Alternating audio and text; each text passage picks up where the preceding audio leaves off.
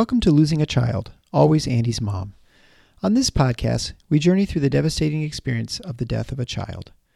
Grief is seldom discussed openly in our culture, and the death of a child makes people feel even more uncomfortable. We approach the topic openly and honestly, speaking to people who have lost loved ones and experts who help care for them. Whether you are a parent experiencing loss or someone who wants to support another going through this tragedy, this podcast strives to offer hope and help.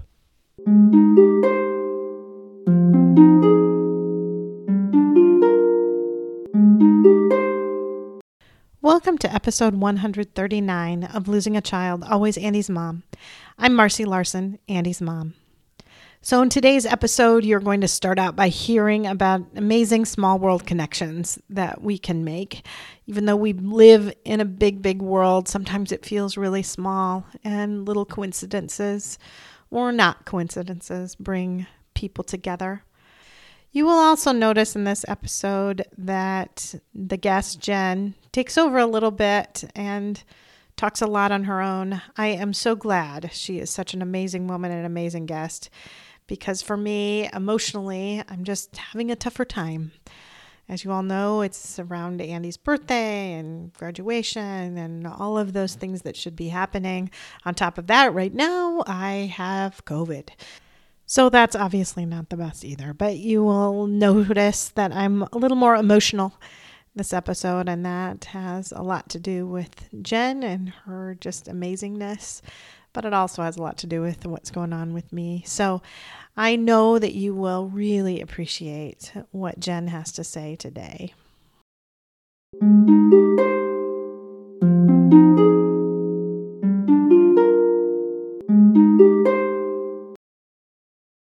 Thank you so much, Jen, for coming on the Always Andy's Mom podcast and talking with us today. Yes, you're welcome. Thank you so much for having me. I'm honored to be a part of this. I think this platform you developed is just amazing, and I've enjoyed and been touched by a lot of the stories that have been shared. So thank you so much. I want to start out by just talking about what got us together a little bit. So Jen's a fellow Iowan. Yay. Yeah. Our Iowans kind of stick together. So it's kind of interesting that my friend Meredith sent me a message a few weeks ago sent us both a message on Facebook Messenger saying, I want to link you guys because I think Jen would be a good guest for you. I think we both graduated from the same college. We both graduated from Luther College. Jen, you were a couple of years apart from us, or a year or two different from Meredith and me. I think a year. I graduated in 95. I think you guys were 96. We were 96. Yes. So, okay. So she was a year ahead of the two of us, but you played softball with my friend Meredith, and she said, I think you guys should get together. And what's funny is that Jen wrote back and said, well, actually, I know all about Marcy because my friend Sarah introduced me to her podcast a long time ago.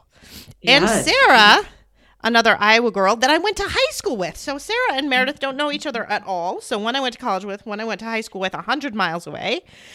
And so Sarah had already introduced the podcast, and she had sent me a message a couple of years ago now, I think, saying, I've given your podcast information out to friends, didn't say who you were.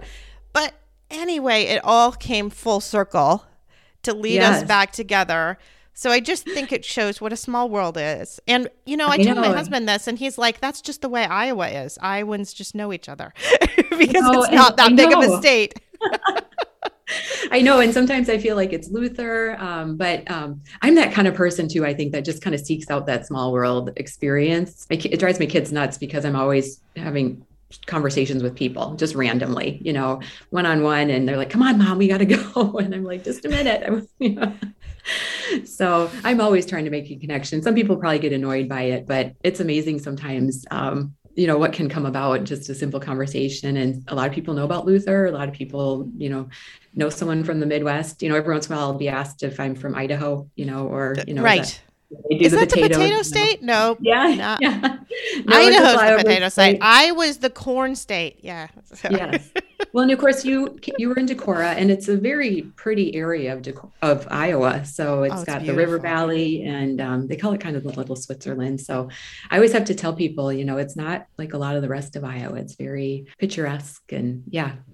Yeah, I remember going to visit with my mom, and we were driving in from the highway going to campus, and there are these limestone bluffs on the left side. And she said, "Oh, Marcy, this is going to be the place."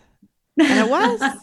Yeah. It was. It was just from that very Great. first little Mhm. image. It's just such a gorgeous place. And I know when we were there, I don't know if you remember this, but it was voted the prettiest place in America to watch a football game because our football stadium Yeah. overlooked those limestone bluffs, and in the fall with all the beautiful Yes. leaves, it's just breathtaking. So Yeah. And ironically, I've spent many years since I was little in that stadium because my dad was the football coach there for many years. so you would definitely have known when that Yeah. vote came out. I Yeah. remember you telling me that. Yeah. Because I Yeah. think So that your place dad is- probably tried to recruit my brother, because my brother almost went there and was Probably. going to play football. He was all going to play football, and then my mom died, and he just didn't have the heart to be able to do it anymore, so he Mhm. didn't go. But that would have been right around the time that your dad, I think, retired. So Yeah. Yeah. Oh, now a lot of funny connections that you all are getting to hear about, and now you all are going to have to look up Decorah, Iowa, and Luther College. But we should Yeah. get on to the subject at Yes. hand a little bit more and talk about your son, Brendan. yeah. Yeah. So I'll just start out and kind of take it from when he was born. It was a true small world experience. So kind of taking away a little bit of Luther connection as well. Mhm. I was living up in Minneapolis with my husband, Brendan's dad at the time. We're now divorced, but he was going to chiropractic school up there. And so we were living there. I was working as a nurse, and it was a Sunday morning and my water broke. And, the first time mom, you're just kind of like, oh, do we go? We don't want to wait too long after your water broke. You hear different things about all Right. that. So we decided to head to the hospital, and we get there, and my labor moves along, and by mid-afternoon, I'm in active labor, and I'm kind of kneeling on the bed over a birth ball. And as my contraction finishes, the new nurse enters the room, and it was change of shift about 3:30 or so. And she introduced herself. Hi, I'm Lynn. I'm going to be your nurse for the rest of the night. How are you doing? How are you feeling? Do you need anything? Kind of looked at the monitor and everything. And then she stared at me for a minute and she said, "You look an awful lot like my kindergarten teacher." And I had the wherewithal in active labor to say, well, my mom taught kindergarten for 36 years in Decorah, like 2.5 hours south of there. And she said, "Mrs. Naslin." Oh, my goodness. And I said, "Yeah, that's my mom." So here was this nurse who was bringing Brendan into this world, who had my mom as her kindergarten teacher, Brendan's grandma. And so after Brendan was born, we called my parents, they drove up, and it was just a very special reunion of sorts.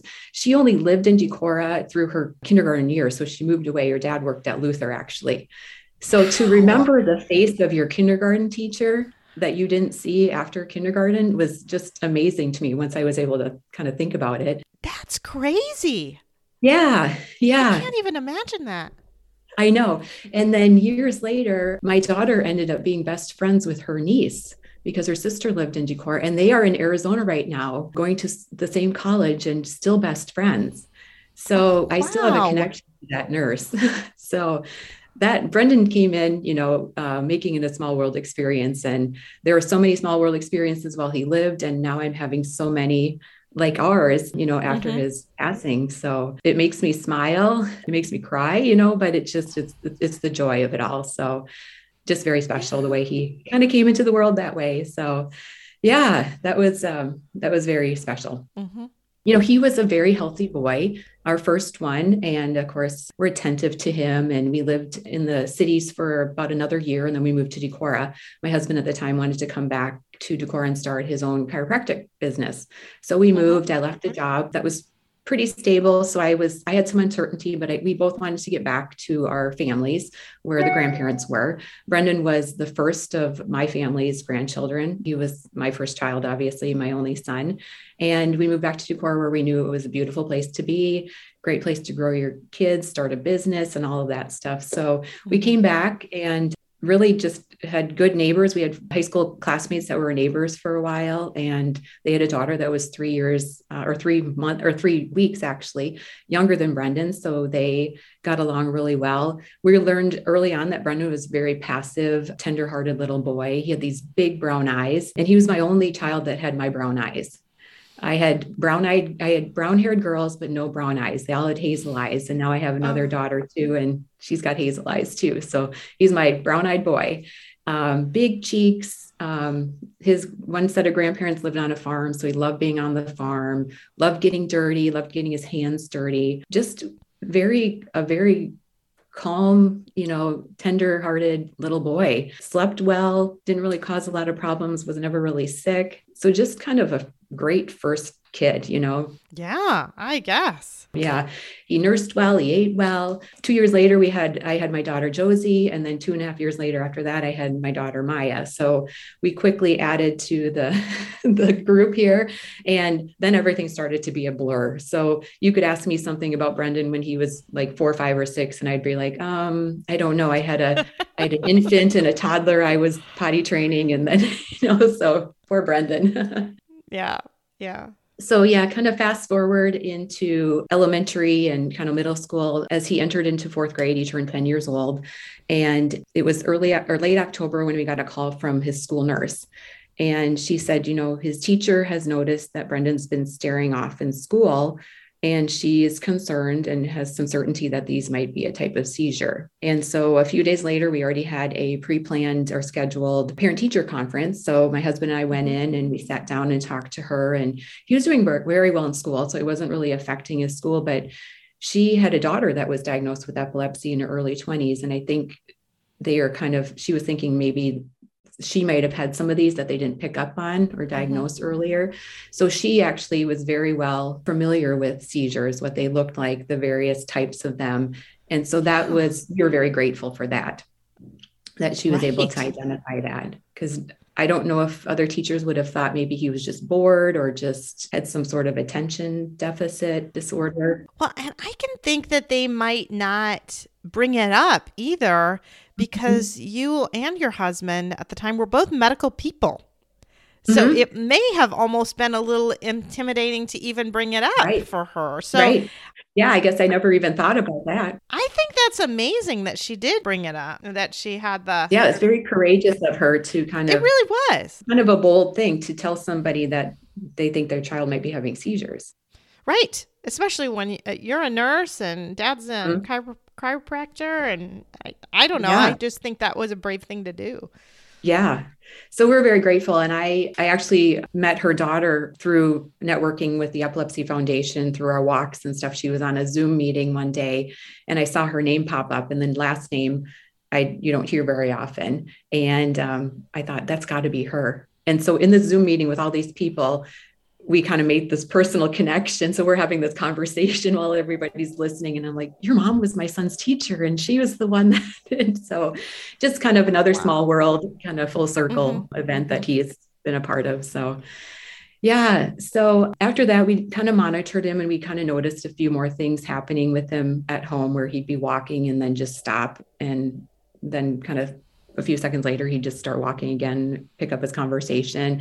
But 3 months after that, I was on a connecting flight out of Houston, Texas to Panama City for a mission trip through church. We were going down to put water catchment systems for clean water for the village people down off of Bocas del Toro.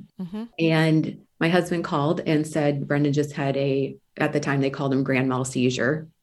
They call him tonic-clonics now. During his sleep, it happened about 4:00 that morning. And he said, what should we do? Do I need to take him to the emergency room? We kind of suspected that this was probably another type of, we knew it was another type of seizure. We knew he'd already had some of these small absent seizures. So I said, is he resting? Is he doing okay? Has he had more? And he said, no, it was just that one. And he is sleeping right now. I said, let him rest. try and get a hold of our primary care doctor and get some direction maybe from him. And if he wants to see him Monday. So we got him started on medication, and that kind of catapulted us into getting an MRI, getting on the books scheduled with the neurologist, which takes, it took about 3 months to get into them. And during that whole time, the medication wasn't working. The side effects were horrible. He was having seizures every day of various types, absence seizures. He was having seizures every night in his sleep. And this went on for weeks through into the summer. Switched him on his meds, and then finally got to the neurologist at the end of the summer before school started, switched him up to Keppra. And within a matter of a couple of weeks, his seizures were under control, and he didn't have anything that we could tell or see, just in time for him to start 5th grade and turn 11 years old. And he was so excited. We were so excited. The summer he was away from school. I worked from home, so we had a nanny. So we had some control. Like I was around a little bit. So if something happened, I could be there to kind of somewhat monitor him. But then going to school, sending him to school back to his peers, there's that stigma around seizures and epilepsy. And I felt I didn't know what to do. I didn't know anybody that had epilepsy. I didn't even know we had a foundation in Iowa. So I was not connecting with other moms. I didn't have anyone that reached out to me. I didn't get any resources. We doctored in Wisconsin and we live in Iowa. So there was no connection to anything local. And when his seizures came under control with one medication, I didn't think it was a big deal. I thought, here we go. He's going to outgrow them and life is going to be good. So he proceeded through the years and did very well in school. He'd had no side effects that we could tell with the medication he was on. He was able to do pretty much any activity. His neurologist basically said, you won't be able to be an Air Force pilot. You shouldn't do rock climbing or, things at heights. You shouldn't do deep sea diving. And, you won't be able to be semi-truck driver. But for the most part, you can do almost anything. And if your seizures stay under control, you can continue driving. And so we were very optimistic. And he went 3.5 years without a seizure. And 13 months of that, he was off his medication. So when he was 14, it was the end of February, he went to a friend's house and had a sleepover. And his seizures were always triggered by sleep deprivation or lack of sleep or sleep interruption. And sure enough, that sleepover, they had Mountain Dew, caffeine, played video games. He came home, slept that morning, and through the afternoon, we got him up to go have an early dinner. And all of a sudden I heard this thud on the floor. And then you hear that sound, that moaning kind of sound that they make during a seizure. And there he was laying on the floor of the room he was resting in. And this seizure was different. He was tracking, his eyes were tracking with me, where usually his seizures had been where he didn't know what was going on. And I talked to him the whole time. I turned him to his side, make sure he's, his head is comfortable and he's safe. And as soon as he came out of it, his hands went right to his face and he just started sobbing. Right. And he never shared with me what that emotion meant, but I knew it meant I'm no longer normal. I have to take my meds again. I have to deal with this condition again. I won't be able to get my driver's permit. Yeah. I could just imagine, I wish I could go back and talk to him about the emotion of that. I never did. I never asked him once about, how do you feel about having epilepsy? Right. It was all about the control of the seizures. And that was always the goal. Brendan, our goal with you with treatment is to make sure you don't have another seizure. There was never a mental health component, which I think is maybe a lot in chronic diseases. There was no talk about mortality, because who wants to talk about that in any disease? We felt though that we could bring care closer to home. We had been going all the way to Milwaukee, which was 4 to 5 hours away. So we got a little bit closer to La Crosse, Wisconsin, and started up with a pediatric neurologist now, got him back on his meds.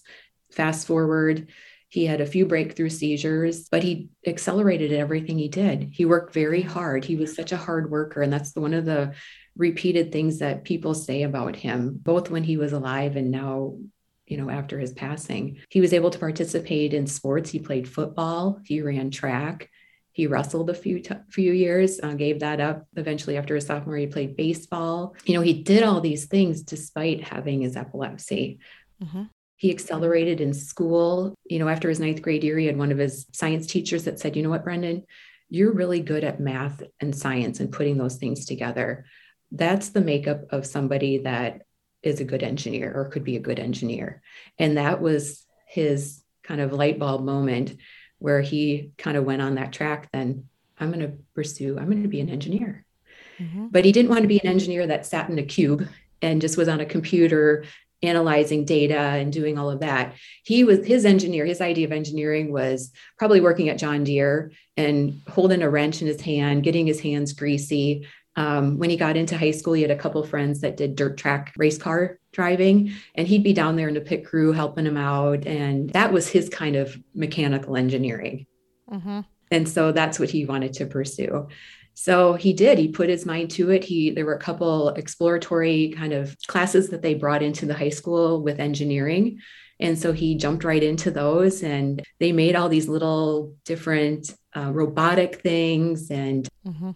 I was amazed at the way that he could get through a physics class, or the way he made calculus look easy. He wasn't good with words on paper, but to put an equation down and fill a page with numbers and equations and things that were so foreign to me, it was no problem to him. And mm-hmm. to think back that how epilepsy and medications of any type, whatever you're suffering from, have all these side effects that can inhibit some of that growth, brain growth, cognitive development. That nothing seemed to affect him that way. And so that made his condition seem even more like, gosh, he is going to thrive despite this. And I used to tell people, I'm just fortunate my son doesn't have terminal cancer, mm-hmm. because he should be able to manage this condition for the rest of his life. Now I look back and think, gosh, was I so wrong? Right. Anyways, I know I was sharing with you that the springtime is kind of a difficult time for me, because in his senior year, it's kind of when you go through all that recognition. I know you're approaching what would have been Andy's senior year too. Yeah. My heart, all the different moments where they recognize the children, and I hope, the class, Andy's class, will do something for him, because, he would deserve that. And so there's all these moments. It's hard to know because he only did orientation. He never was a part of the class. Oh yeah. But all these moments that lift and catapult these young adults into their next phase, like this independence, whether they go on to the military, they go on to a trade school, they go on to university or college, or they go on to work. This is kind of their send off, and the last kind of little bit of, hey, way to go. You've done great these last 12 years, And Brendan had a lot of those moments. He worked so hard for a lot of that stuff. He did very well in football. He got an academic all-state recognition in football, and he also got an academic all-state recognition in track. And so you have to qualify for the state track meet to do that. You have to have a 28 or higher ACT score, and you have to have a 3.8 or higher GPA. So, he was thriving. And he was a good friend. He was just a good kid too. He had a good head on his shoulders. He wasn't perfect. He would mess up, and, we let him learn from that. But he had to grow into and be responsible to taking medication twice a day, getting his sleep. He was always in bed by 10 o'clock. He'd come home from his practices, and he'd sit right at the dining room table and do his homework. And I'd have to set the table around him, because he knew he wanted to get his homework done, so he wasn't staying up late doing it. And then there were times when I said, hey, Brendan, are you at a good spot to just stop, put your homework down? We're going to eat now. So we'd eat, and then all my kids would clear their plates. And one thing that touches me so much about Brendan, and this speaks to the kindness and humbleness that he had, every time he stood up and went to take his plate away from the table, he looked directly at me and said, thank you, Mom, for supper. And I always thought, you know what? I think there are so many people that that's a given to them, or that they don't even enjoy sitting around a table and enjoying their family. And for him to acknowledge both the meal that he was given, that we prepared, and the time that we just spent together, that meant the world to me. And it means even more to me today, knowing that that was what was in his heart each time he just had that simple meal and sat with us for those. It could have been just 15 minutes. Right. So, yeah, that's beautiful. And then he'd pick back up and do his homework.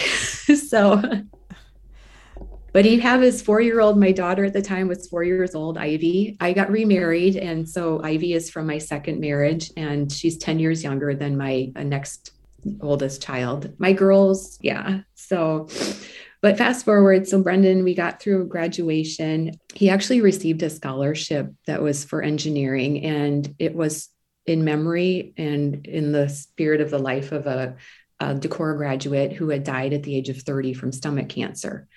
And he went on to go to Iowa State, and he was an engineer, and the company that he was a partner with, along with his family, developed this scholarship.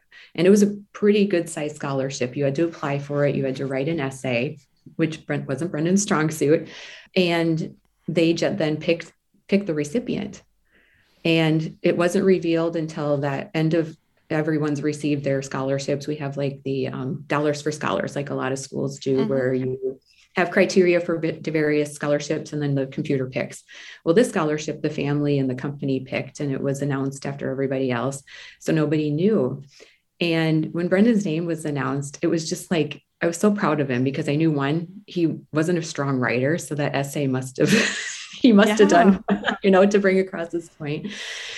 And then afterwards, we were out in the hallway and we were taking pictures, and it was so bittersweet, because all I could think about was what this mom had lost. Yeah.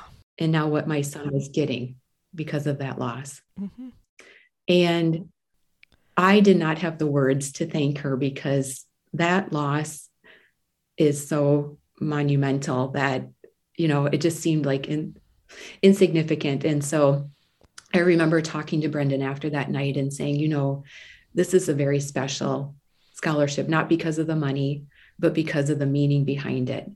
A mother has lost her child, and now you have been given this gift to help you further your education in an area where her son thrived. Little did I know, a year later, I would be giving a scholarship in Brendan's memory. Yeah. At the next scholarship night, because 6 months later, Brendan died in his sleep following a seizure when he was at college. And, just very unexpected. He was at Iowa State at the time. We were so excited for him to go to school. He made such great friends when he went. And I was beside myself at how well he was doing at school. Yeah. Unfortunately, 3 weeks before he was set to go to college, leave for school, he had a breakthrough seizure. He had been woken at night by a friend to come pick him up at a party. Brendan was that kind of guy. And I've learned that he was the one that took care of a lot of people. He's like the big brother of the group, and made sure everybody got to where they needed to be safely, and that they were kept safe. Came back to bed. His friend went to the other room and fell asleep. And that early that morning, I heard another thud. He'd fallen out of bed, and he was having another seizure. Mm-hmm. This was the first one in over 14 months. So it had been over 14 months, and he was still on his medication. Ironically, we were set to see his neurologist the next week. So we waited and we talked to him about that. And on our ride to the appointment, it was an hour. I was talking to him about all these things that we need to do. We need to get your medication transferred. We need to talk to him about accommodations, so you don't have your bed lofted. You can be at a lower level so you don't fall out of bed. And I remember Brendan turning to me. He's like, "Mom, you don't have to worry about me. I'll be fine." And so we sat in that appointment and talked about all the things that he needs to look out for. And, he was 19. He didn't need to have me in the appointment, but he wanted me there. He needed my support, and I'm glad he did. His neurologist was great and loved Brendan. Our last words from him were, "I'm excited to see you in 6 months and see how well your first semester of college is going." Yeah. And unfortunately, the next time I saw his neurologist was at Brendan's celebration of life 4 months later. It's just crazy how life can just, and this with Andy, just like that. Just change on a dime. Yeah. Yeah. And the days before Brendan died, he died on a Tuesday, November 28th, 2017. We had just celebrated Thanksgiving that Thursday before. We were in Omaha. We would go there every other Thanksgiving and spend time with my brother-in-law, my husband's brother. And Brendan was a huge Iowa Hawkeye fan growing up. And so, and then he went to Iowa State. yeah, we were like, wow. And I was kind of proud of him because, you didn't follow like what everybody thought you were going to do. You did something outside of the box.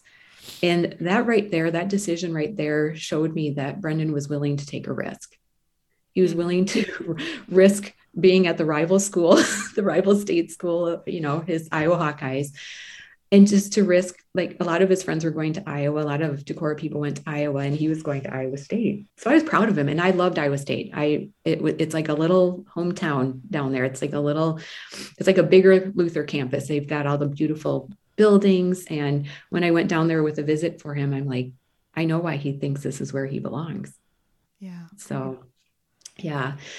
And we are so grateful. He had so many great friends that he actually was kind of the catalyst in bringing together. His friends will share that he was friends with a group and then another group and kind of brought them all together. Mm-hmm. And they actually pulled together and had this co-ed flag football team for the homecoming that fall of their freshman year. And he was the captain and the coach. And they had a friend from India named Tarath, and they called him Mr. T. So the name of their team was Mr. T and the Fools. And they had these stone gray T-shirts with all their names. And they had, it's like a fist pump, we pity the fool. And they got second place. They got a little second place trophy. And after Brendan died, his friends brought that to us. And we have it sitting in his room on what was his room and on his dresser still as a symbol of that team, because that team, that Mr. T and the Fools, has been such a blessing to us, even ongoing. We connect with them still, almost 4.5 years later. They've all graduated from college by now, and they're all doing their own thing. They're all across the country, but we still keep in touch with them. And we know those are relationships I need to hold close to my heart. Right. Because they were the people that knew Brendan in this new independent next kind of phase of his life. Right. That was just a few months, but yeah, I mean, and they did. That day he passed away, one of his friends came up to me and says, I know we only knew Brendan for 105 days, but we made connections and made friendships that are going to last a lifetime. Yeah. Beyond. And to me, that was like, that hit me. So they're called the ISU 105 group too, because they had 105 days with him. And it was just just a small snippet of what Brendan, I know, was going to be able to do in life, bringing people together, excelling. He, excelled with his academics. About 2 weeks before he passed away, he just texted me and said, hey, Mom, I've declared my major within engineering, because he was thinking of chemical engineering or mechanical. And he says, I'm going to do mechanical. So he just declared. He was ready to sign up for his second semester classes. He was just finishing up a chemistry class that he thought he needed to take, and it was hard, but now turns out he wasn't doing chemical engineering, so he really didn't need it. So he kind of took it and, didn't need it, but he was kind of that way about a challenge too. Like he faced it head on, just like he did with his epilepsy. Mm-hmm. And it wasn't until he passed away that his English teacher in a composition class his senior year sent me his portfolio of writings. Oh, that's beautiful. And of course, I've said to you, he's not a very strong writer, and so that was an awesome class for him to take. And she's an amazing teacher. And one of his writings, essays in there, was titled Disability. Mm-hmm. And he talked about his epilepsy. He didn't talk necessarily about his seizure types, the medication, the medical aspect of it, but he talked about the emotional. And he talked about how when I dropped him off that first day of school going to 5th grade and he got out of the van, how he felt like he was a fish out of water. Yeah. He didn't know if people were going to remember all the weird faces and the staring and the mouth movements and all of that he did in class, and what they would think of him. If they would think he was weird, if they would not want to be his friend. Mm-hmm. And I never once talked to him about that side of this with him. What a gift to be able to have. Yeah. Yeah. I just was, oh my gosh, Brendan, you are sharing your heart with me. Now you've been gone, almost a year. And it just he gave a speech about his epilepsy. He wrote that essay, and he had to share it with some of his classmates. So he was just starting the second part of his senior year in high school to accept that he was not going to outgrow this, and sharing it with people and having that courage and just like, this is a part of me. This is a part of who I am. And I'm going to accept that. And I'm going to take it on. Yeah. And I'm going to live, and I'm going to do a lot of great things despite it. Mm-hmm. So that portfolio is very special. I'm sure it is. To us. And I reread it. Yeah. But it is a lot of just the emotion about what it's like to have epilepsy and the stigma. And it's not something that we ever focused on, because with as infrequent as Brendan's seizures occurred, we knew of 5 seizures that he had from the time he was 11, when his seizures got under control, to the seizure that took his life on November 28th, 2017. 5 seizures in 9 years. Oh my goodness. Yeah. Yeah.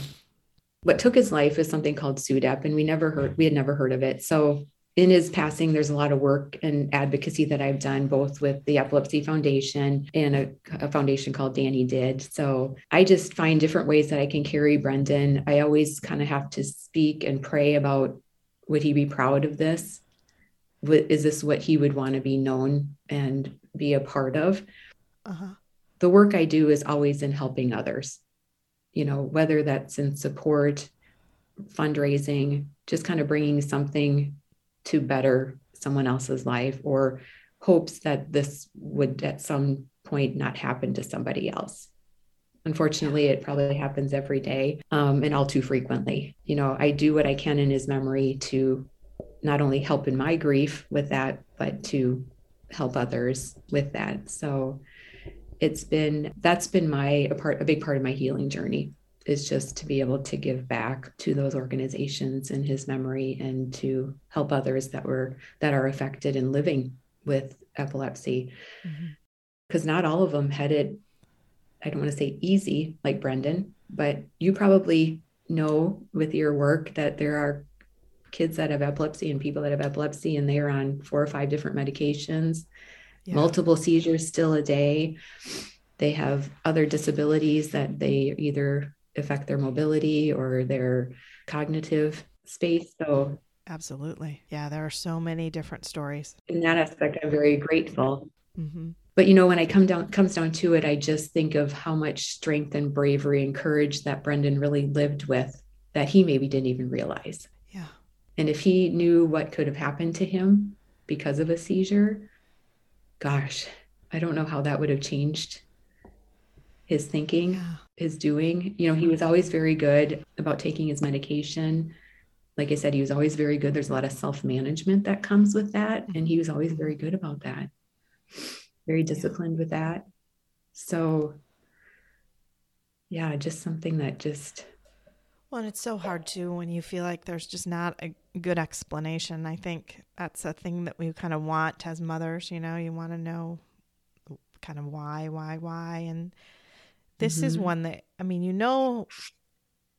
why, and that he had a seizure, but you don't know why too, right? It's that, why was this the seizure that took his life when the other 4 didn't? And other people, like you say, can have easily 5-6 seizures every single day and have not take their life.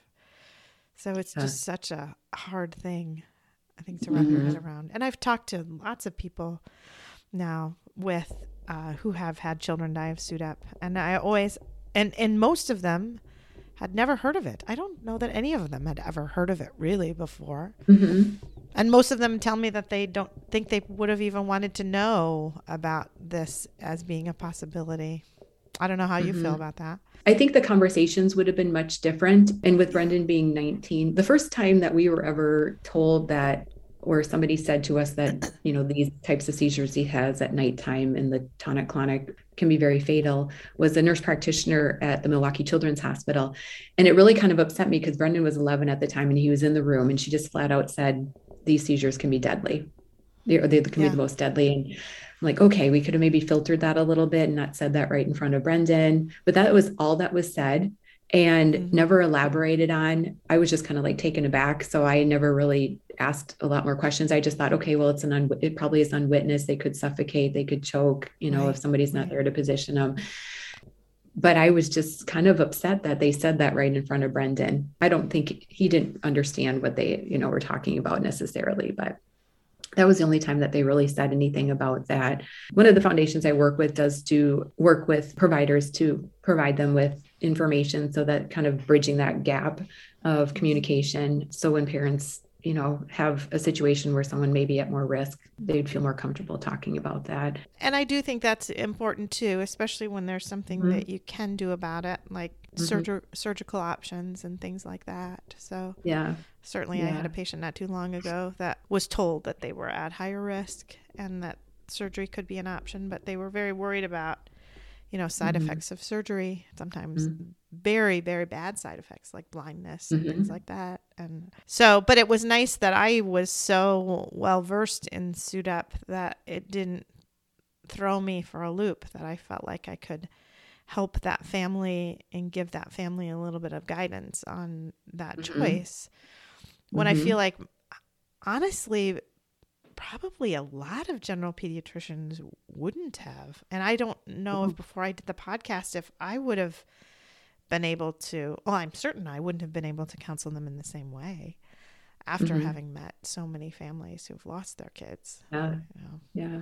I don't know that that's good or bad, because obviously I have a very skewed sense, much higher of the rates of SUDEP than they actually are, of course, right?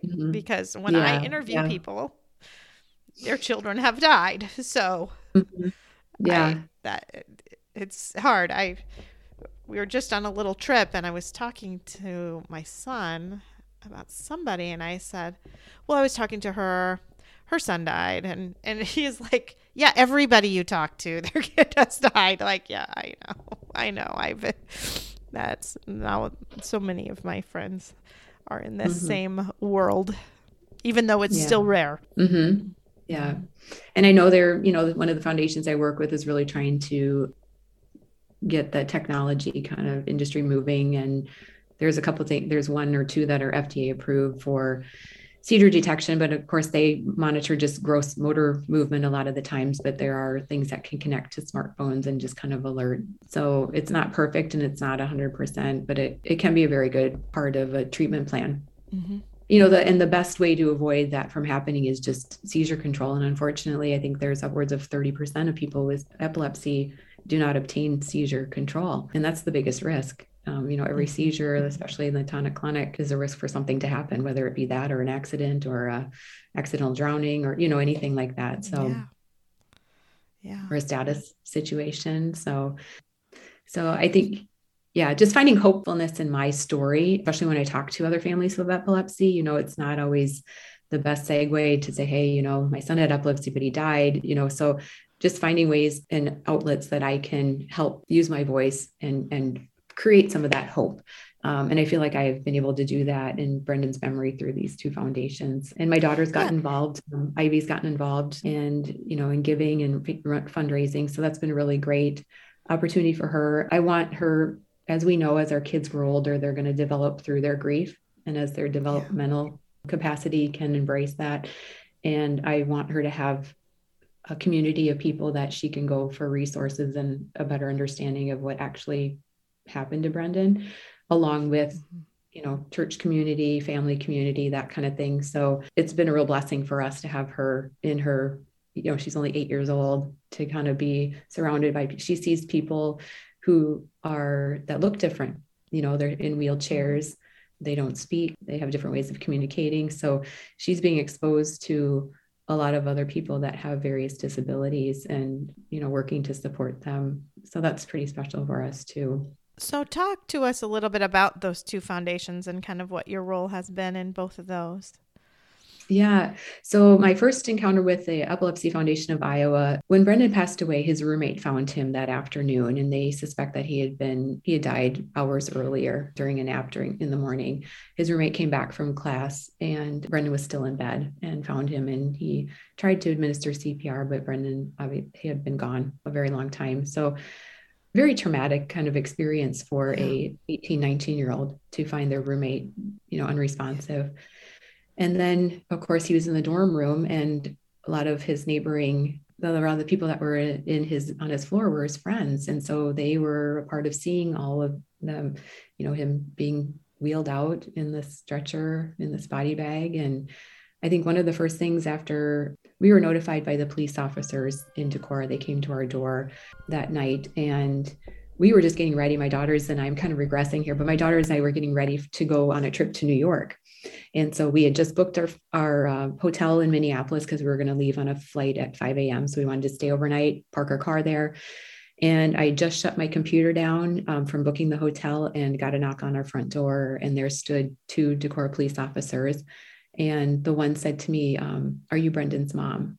And I said, "Yes." And I thought, oh gosh, did he get in a car accident? Did he get in trouble?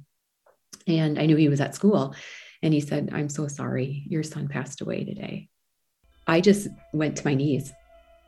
Yeah. I didn't start crying immediately. I went to my knees, and then my husband knelt down. I sat on his knee, and I was just in disbelief. I didn't even start crying. Yeah. I don't think I cried for another hour. I just couldn't believe. All I could muster, my oldest daughter was with my youngest in the back room, and they kind of peeked around the corner, and my husband sent them upstairs to go be with Maya, and didn't say much, but they knew something was happening. And all I wanted to do was shut that door and have them come back and say, "You know what, we just made a big mistake. It wasn't your son." Right. And they didn't know a lot about what had happened because the Ames police, where Iowa State is, had just notified them, the investigator, and said, here's a number they can call and we'll give them more details. So they had no idea what had happened. And they came in the door and they stood for a while. And I remember the first thing, and I think sadness brings you a lot of guilt. And that was my first response. I said to them, "I am so sorry that this is something you have to do." Telling a mom that you lost your child. That was my first thought. Mm-hmm. And because I didn't know what else to think. Right. So they left, and we proceeded to make our contacts and kind of find out more. But then we needed to get a hold of people because, with social media, his friends right there, we didn't want anyone to find out through any of that. Yeah. So I have a very hard time reliving and talking about the next 2 hours. We had to call his girlfriend. We had to tell his sisters. We had to tell his grandparents, his family. And all along, I kept thinking my son is somewhere in a cold bag in a medical examiner's room, and I'm not with him. Yeah.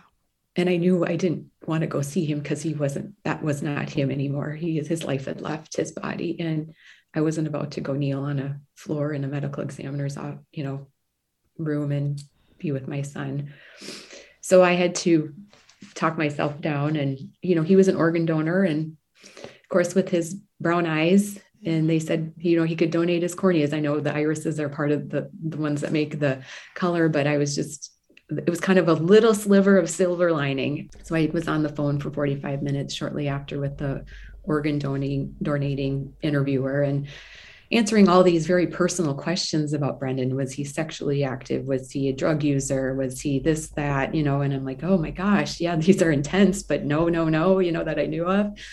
And it turned out that they couldn't draw enough blood. So they weren't able to harvest his skin or his bones or his corneas or anything to use to donate. So the next morning I got that call, and that was kind of disappointing, but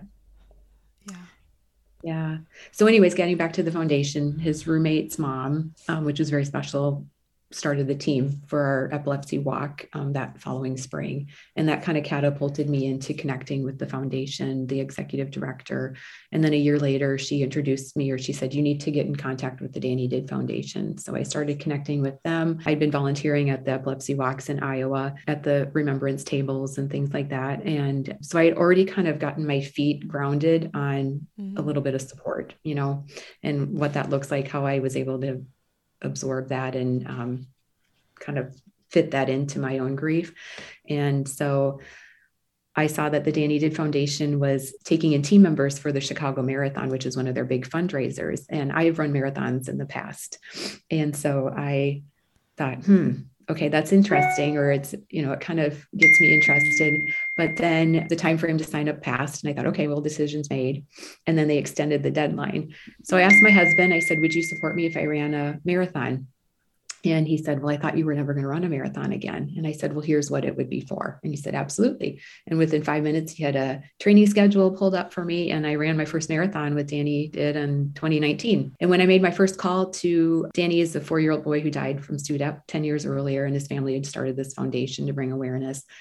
His uncle was the executive director. So he was my first phone call. And when you have that listening heart, he's been through this as an uncle of somebody who was lost in the same way as Brendan. And from there, I just felt like such a heartfelt connection that I knew I needed to be a part of that foundation. Today, I'm on the board of directors for both the Epilepsy Foundation of Iowa. I'm the SUDEP ambassador for Iowa. So I have the opportunity to connect with other bereaved families across the state that have similar losses and work with researchers. Like at the University of Iowa, they have a huge SUDEP research team. So that's been fun to kind of get involved with kind of finding out why this happens. Mm-hmm. And then also I'm on the board of directors now too with the Danny Did Foundation. So that's been kind of my heart work in memory of Brendan. And I love both teams I work with and all the people that I get to meet nationally that are affected by this condition. And it's pretty amazing, very bittersweet. Yeah, but it does give it a little bit of purpose. Mm-hmm. Mm-hmm. Yeah, exactly. So I don't know how much time we have left, but I was going to share, I went to New York. So we canceled our trip. We ended up making the trip a year later, the girls and I, but I went to New York that spring in 2018, right after our first epilepsy walk. I had 2 girlfriends from college or from high school that I went with, and I walked through Central Park, and there were these beautiful pink trees that were blooming. And I thought they were like crabapple trees. I mean, I'm from the Midwest. I don't know. Yeah. And I got closer, and they were these huge, beautiful, like a ton of trees, all blooming. They were magnolias, pink magnolia trees. Uh-huh. Didn't know that. Well, it just so happened that very day, that morning, my parents and my daughter Ivy were down at Iowa State. His friends were planting a pink flowering magnolia tree in front of his dorm at Iowa State. And my parents were down there to be part of the dedication. Wow. And here I am walking through Central Park with these beautiful magnolia trees everywhere. And I just sat there and I just watched people walk by, and I looked at these beautiful trees, and I just imagined how beautiful that tree was going to become outside of his dorm in a few years. And we have a little magnolia tree. I mean, it's getting me teary-eyed because we have a little magnolia tree behind our house up north. And of course, it blooms right around his birthday every year because his birthday is at the end of April. But the weird thing about this magnolia tree, and I don't know, maybe there are other magnolia trees that do this. I've never seen one that does this, but our magnolia tree also will bloom about 10 or 15 blooms also in the middle of August. And it has always done this. And it's always just a few, just a handful. Yes. Is in the middle of August. And I don't know really why it does it. I don't know. Is that common? Do you know? I don't know, but for Mother's Day, the following year, my husband bought me 6 magnolia. They came like just bare root, and we planted them all over, but they're starting to do the same thing because we're now kind of getting into the 3rd year. And that's kind of when they really start to, but they do. We'll see little buds, and it won't, like you said, it's not many. It doesn't a lot, but it does it. And what's crazy is, so Andy died on August 15th. And so so that magnolia tree blooms for his birthday, and then it blooms again just a little bit right around his heaven day. That's so special. I know. It just definitely a sign, a God wink, a shoulder tap, whatever you want to call it. Yeah. And maybe all magnolia trees do that. It sounds like maybe they do, but it just seems a little special, at least for this one. Well, that it does that. Just how would you have known? How would you have known that? No, because you're right. I had never really seen magnolia trees in Iowa. Yeah. But we're just a little bit further east in Michigan, and we've got them. So. Yeah. Oh. Well, I know when we talked a couple weeks ago, I could not end our conversation without showing gratitude for both of our children and the love that we have for them, the love that's driven you to this amazing platform to be kind of a a speaking point for just a lot of grieving families and people listening and everything. And I am so honored to be able to be a part of it. But we would not be sitting here today if it weren't for our children, if it weren't for Andy, and if it weren't for Brendan. And I know we would, hands down, we wouldn't want to be here today. Yep. But just, with our circumstances, I'm grateful that our sons have brought us together here, and that your son, the love of your son, has given you this platform and your voice to really help people heal. Well, thank you so much for talking with me today, Jen. Yeah. I just look forward to seeing all that you're going to be able to accomplish too. Yeah. Well, I look forward to listening to all of your podcasts. I know it's bittersweet because that means, moms are, or dads are losing their children, obviously, but it does help when you hear other people's stories and you hear how they're moving on, whether they're going on to teach yoga or do different foundations. It's very inspiring to just see how people are able to take that next step forward in a world without children. Well, and hopefully gives people just a little bit of hope for the future. Yeah.